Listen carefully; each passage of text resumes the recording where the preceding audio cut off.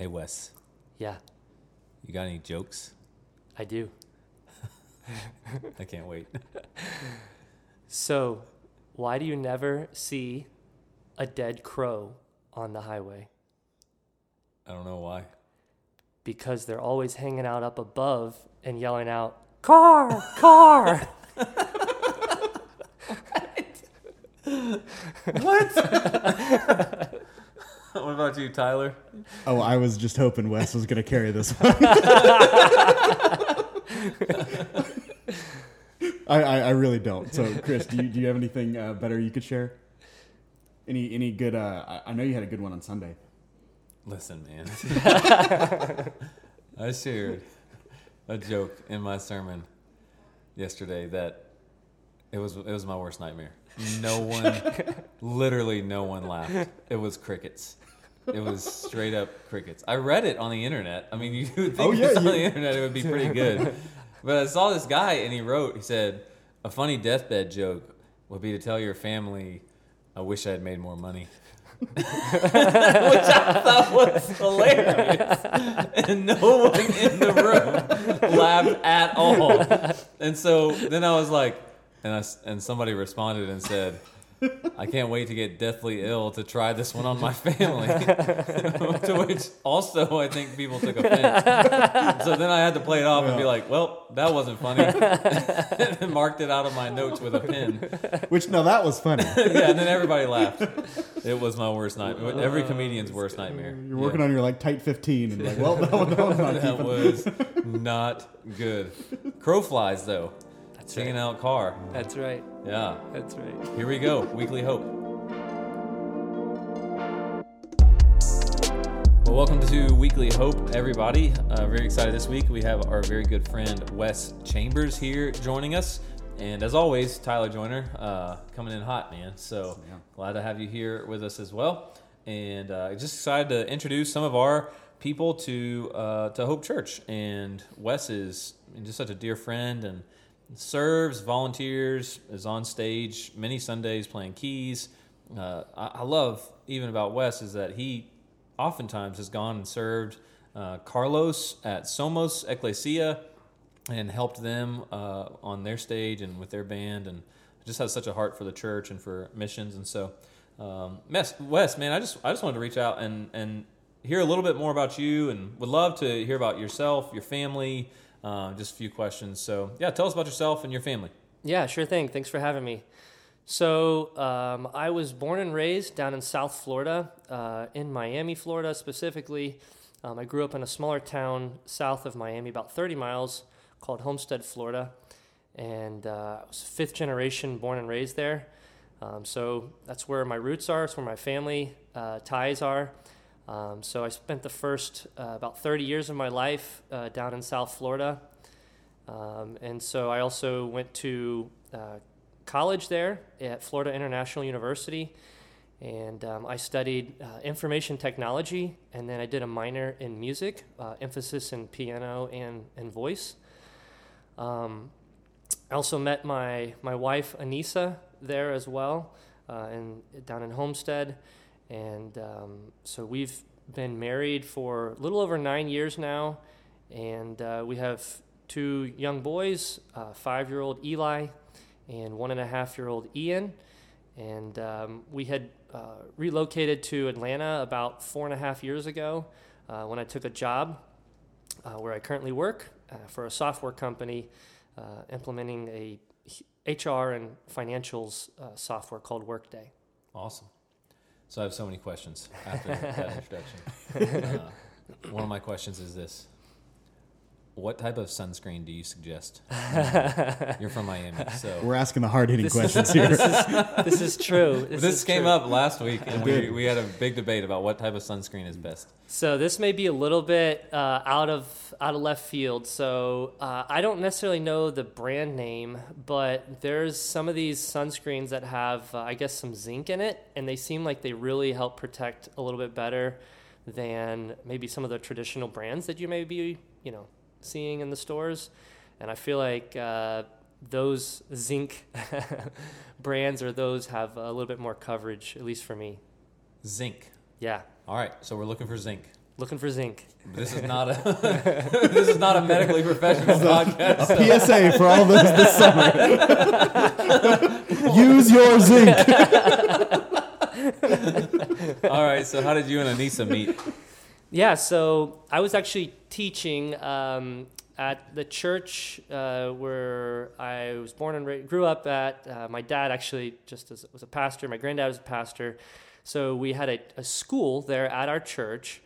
And so during that process of working there as a math teacher and a music teacher, I was teaching, came to find out, were two of her cousins, her young cousins. And so one day, the mom of the two cousins that attended the school, my students, said, "Hey, I want you to meet my niece." And I was thinking, oh man, this is not going to be good to meet a young lady that's the cousin of one of my students or some of my students. That's not a good thing. So long story short, the aunt sent over, her aunt, Anissa's aunt, sent her over to pick up the boys and to kind of meet me. So we met and kind of exchanged numbers and kind of went from there. We later discovered that we had actually had a class, oceanography class, at the local college just like a year or so before that. And I had noticed her, and she was pretty cute and attractive, but I just didn't have the guts to go up and talk to her. So Wow. Yeah. The Lord brought it full circle. He brought You it just full needed circle. His aunt to, That's right. yeah, bring her into your life. That's right. That's right. I love it. I love it. And where'd you guys go on your first date? Yeah, so we went to Chili's. Nice. Get them baby back ribs. A skillet cookie? I'm not sure if I had baby back ribs or not. I don't remember. I was so nervous. Spaghetti? Maybe so. I did make it a little bit like easier because I said to her, I said, "Hey, what if your sister came along and my sister came along, and we kind of just like all hung out?" And she was like, "Okay, that'd be great." And then come to find out, only like many months later, she was so relieved that I had asked, because her mom actually wouldn't let her go on a first date by herself. And so I asked her to bring her sister along, and that kind of took the pressure off of her from having to be like, "Hey, listen, my sister needs to go along," type of thing. And so all the young men out there, Wes is throwing some great advice to you. So invite the sister, start a little group date. That's and Get right. that family blessing early. That's right.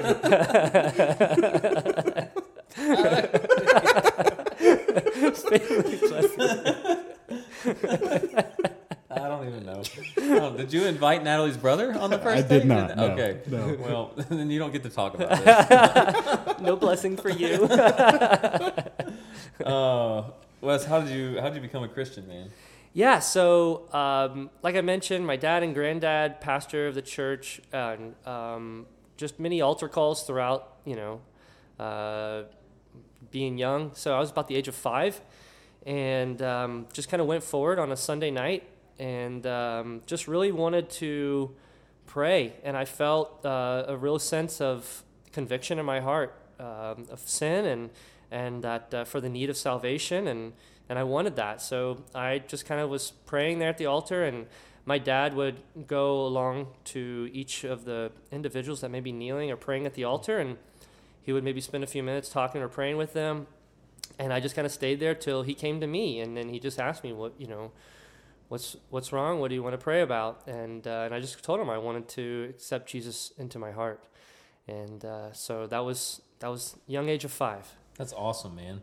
What a cool testimony of just a faithful family, and just to hear your dad and granddad being in ministry, and just see how you've turned out just to serve the church and loving the Lord, and growing up and using your gifts to serve even Hope Church is so encouraging and cool for me to hear as well. So is there anything like just the Lord's been teaching you lately, or anything in your life that you feel like would be some good wisdom for the people of Hope Church? You always share such encouraging stuff and so many great things in our community groups. So I just thought I'd toss it over to you and let you drop some wisdom on us.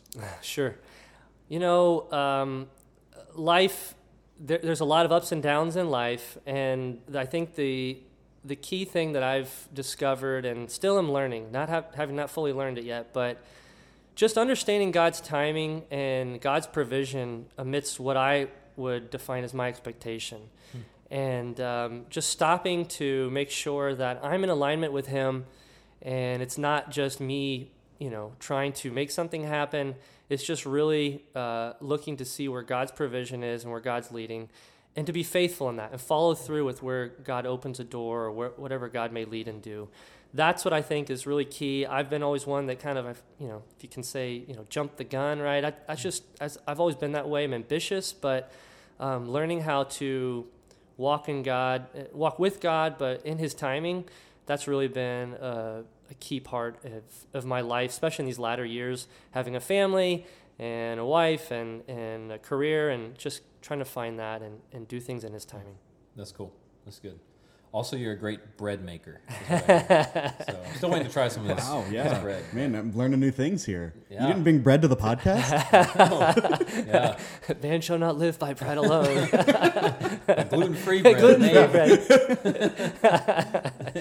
Yes, I'll definitely make some bread. I got to bring some. Was that like a COVID hobby, or was that pre that? No, actually, it's just in the last January, February of this Okay. year. Yeah, so those of you that may not know, I've shifted my diet to be gluten-free, and as well as dairy-free, and just seen some health benefits for me specifically.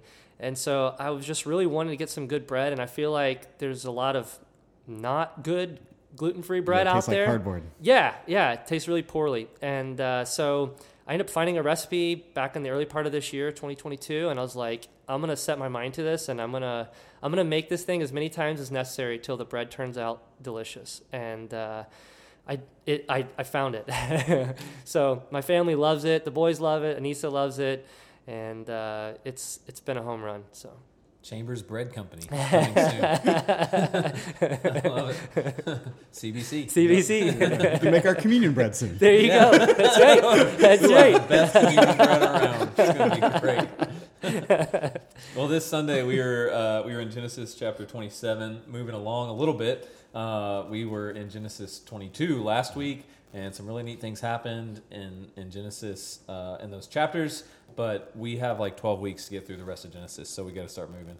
And we're in Genesis 27, where you see this Isaac, Rebekah, Jacob, and Esau, and really this family that is broken through sin and through frustration and through a lot of miscommunication and a lot of deceit, and just a lot of stuff happens. And so this chapter really addresses all four characters: Isaac, Rebekah, Jacob, and Esau, and what they did.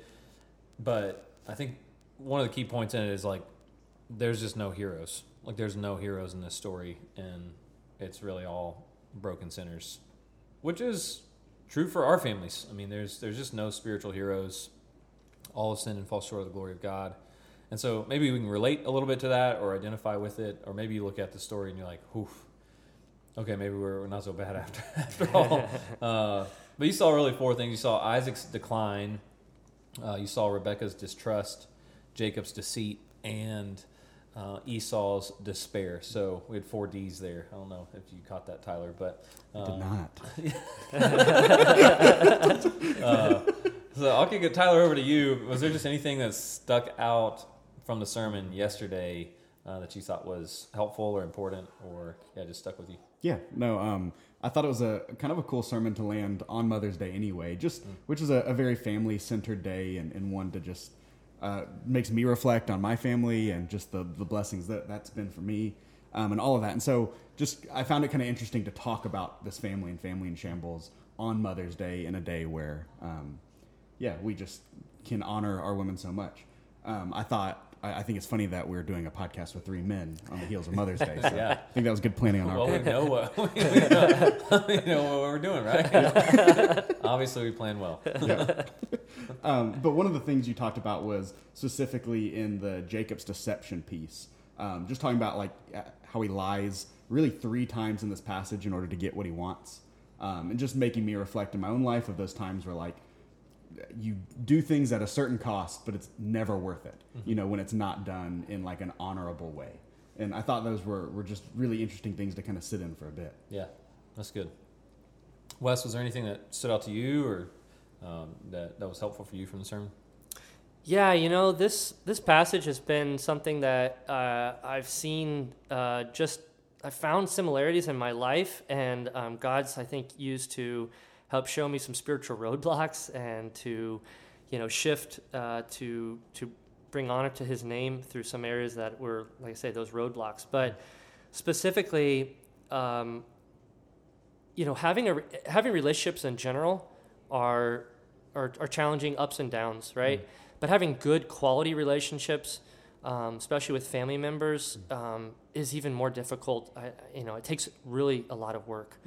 And so, I have an older brother, and so his name's Will, and I love Will very much. And, I think that there's a lot of things that I've always looked up to Will. So in many sense, I think having a healthy relationship, having forgiveness through life, I think is really the big things that stand out to me here. And, I kind of grieve for the years, about the 20 plus years you mentioned that Jacob and Esau, weren't in that fellowship together. Yeah. And it was just such a dysfunctional relationship, and there was fear of death, murder, right? And a lot of crazy things. So I kind of feel that grief of just, man, the relationship was really soured, right? And but such joy comes when they later, get reunited. Yeah. It's one of the saddest things. I didn't really get to talk about this in the sermon yesterday, but as Rebekah sends Jacob out, there's no record in the Bible that she ever even sees Jacob again. So most scholars believe that she died without ever having been able to see him again. The only time that they come back together, obviously, as you move on in Genesis, Jacob fears Esau, and he's like dividing up his family because he thinks they're all going to get killed. And then Esau comes and they like hug each other and work it out. And then I mentioned at the end of the sermon yesterday in Genesis 35, where it says that Jacob and Esau buried their father, but there's no record of Rebekah there. And I just think, man, how family conflict and how that distrust and deceit and that bitterness and anger that we hold on to, the regrets that can create in our lives and our families. And it just takes somebody. It takes somebody being willing to be the one to forgive and to sacrifice and to lay down their wants and desires for peace and for love and to care for one another. And that should have been Isaac. Like it should have been Isaac from the beginning. And really this downfall and his decline is what led to all this drama. One of the things that just, as I was studying this passage, that really stood out to me and I just thought was fascinating was it's all set up. This whole story is set up because Isaac thinks he's going to die. He's like, I'm dying. Like, this is it. I'm done for, and I'm 137, and Ishmael died at 137, whatever. He had a bad burrito, or he's like, got some stomach pain. He can't see very well, and so he just thinks he's done for. So he sets in motion this entire course of events, and then he still has to live for 43 years afterwards. Like, then his family is imploded, and he's got to live with it for decades. I was just reminded, and I said in the sermon, Proverbs 16:9, the heart of man plans his way, but the Lord establishes his steps. And we don't know. We don't know what tomorrow holds. We don't know what next year or the next decade holds. And so I think I was just challenged by living today at peace with people in my life. And even if that means sacrificing my wants or my desires. But we said that about Isaac. He had misaligned desires. He had misappropriated love. And he had a mistaken view of life. And I just was challenged by that. Even a godly man of faith, it's like there's Abraham, Isaac, and Jacob. And God's shown up to Isaac, and God's done miracles for Isaac and been there. But how when we start to just serve ourselves and serve our desires, how quickly we can fall. So that's one of the things that stood out to me. But Yeah. Anything else for you guys? Yeah, I mean, one of the things I appreciate about the sermon and just what really kind of became eye-opening about this passage, really this time around when we were reading it in the Bible reading plan, was like a lot of times you can see the story and be like frustrated that Jacob is the one that gets all this when it comes from lying and deception, and Esau's in some ways kind of like thrown to the wayside. But to read it from a lens of like every character here is like morally fallen in some way. That it's not just Jacob that lied and got what he wanted. It was that like everyone messed up, and like the beauty of it is that the Lord still redeemed them and still used them for His glory. Yeah. And so it's just such just changes everything when you view it from that perspective. Yeah. I think that was cool. Oh, yeah. Go ahead. Yeah, absolutely. No, I mean, it's interesting too. We see the dynamics between there's a few places in Scripture where we get to look into the window of relationships with brothers. Yep. And we got Cain and Abel. Obviously, Jacob and Esau. Cain and Abel's relationship was pretty messed up. What we come to find out, right? Even all the 12 sons of Jacob, right? Moses and Aaron.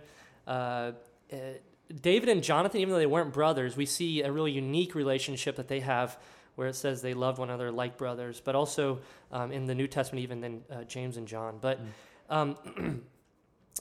that the whole aspect of being able to love one another, we can actually see even another piece of interesting fact here is how the 12 sons of Joseph here, of Jacob, and then the difficulties that they had and how they treated Joseph, and it kind of kept going, like the dysfunction keeps going.